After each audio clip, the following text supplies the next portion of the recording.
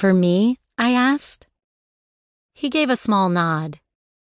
Why, thank you so much, I said. His smile was so big. My prince was tall and handsome, with dark hair and tanned skin. He had the brightest blue eyes. He was Italian, just like my papa. Just like me. I rushed across my playroom to the dress-up trunk and opened the lid. I threw all of my dresses over my shoulder, looking for the one I wanted. Aha!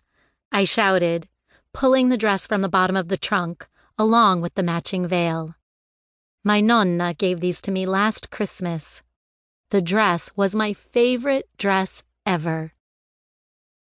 I pulled on the dress, slid the comb of the veil into my hair, then turned back to look at the mirror. I stared at my reflection and laughed. I loved this dress so much. I twirled around and around, feeling the bottom of the long lace dress swirl around my legs. I grew dizzy, so I stopped and looked over to the stuffed bears and dolls sitting on either side of my pretend aisle. They were waiting for the ceremony to begin. Straightening my shoulders, I moved to the top of the aisle and clutched my invisible flowers to my chest. I waited 10 seconds, then began humming the wedding march. My feet moved forward slowly, one after the other, in time with the beat. Then I saw him. My prince stood at the end of the aisle dressed in a tuxedo. His back was toward me, but when he heard our guests get to their feet, he turned. I held my breath as his blue eyes met mine. My heart beat so fast I almost couldn't breathe. I was marrying him. I was about to become his wife. He smiled. His eyes filled with tears as he saw me in my pretty dress.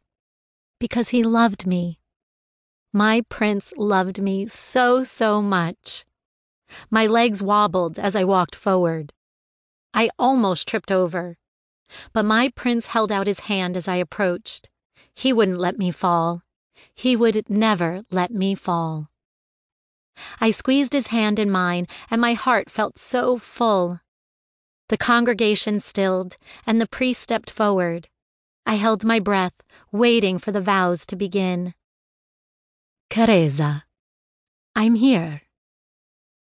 I blinked and blinked again, staring at my reflection in the mirror. My papa suddenly appeared behind me. Papa! I ran to where he stood. Papa kneeled down, and I wrapped my arms around his neck. You're back! I exclaimed as he kissed me on my cheek and squeezed me so, so hard. Si, carina, he replied and gently pushed me back so he could look at my face. His dark eyes swept over what I was wearing. I'm back from Italia, and find you are getting married? Yes, I stepped back, picking up the hem of my dress. You're just in time to watch me marry my prince. Papa's head tilted to the side. Your prince? Yes, I said proudly. He is tall and handsome, with dark, dark hair and the bluest of blue eyes. I put my hand over my heart. He is the most handsome man in all of Italy.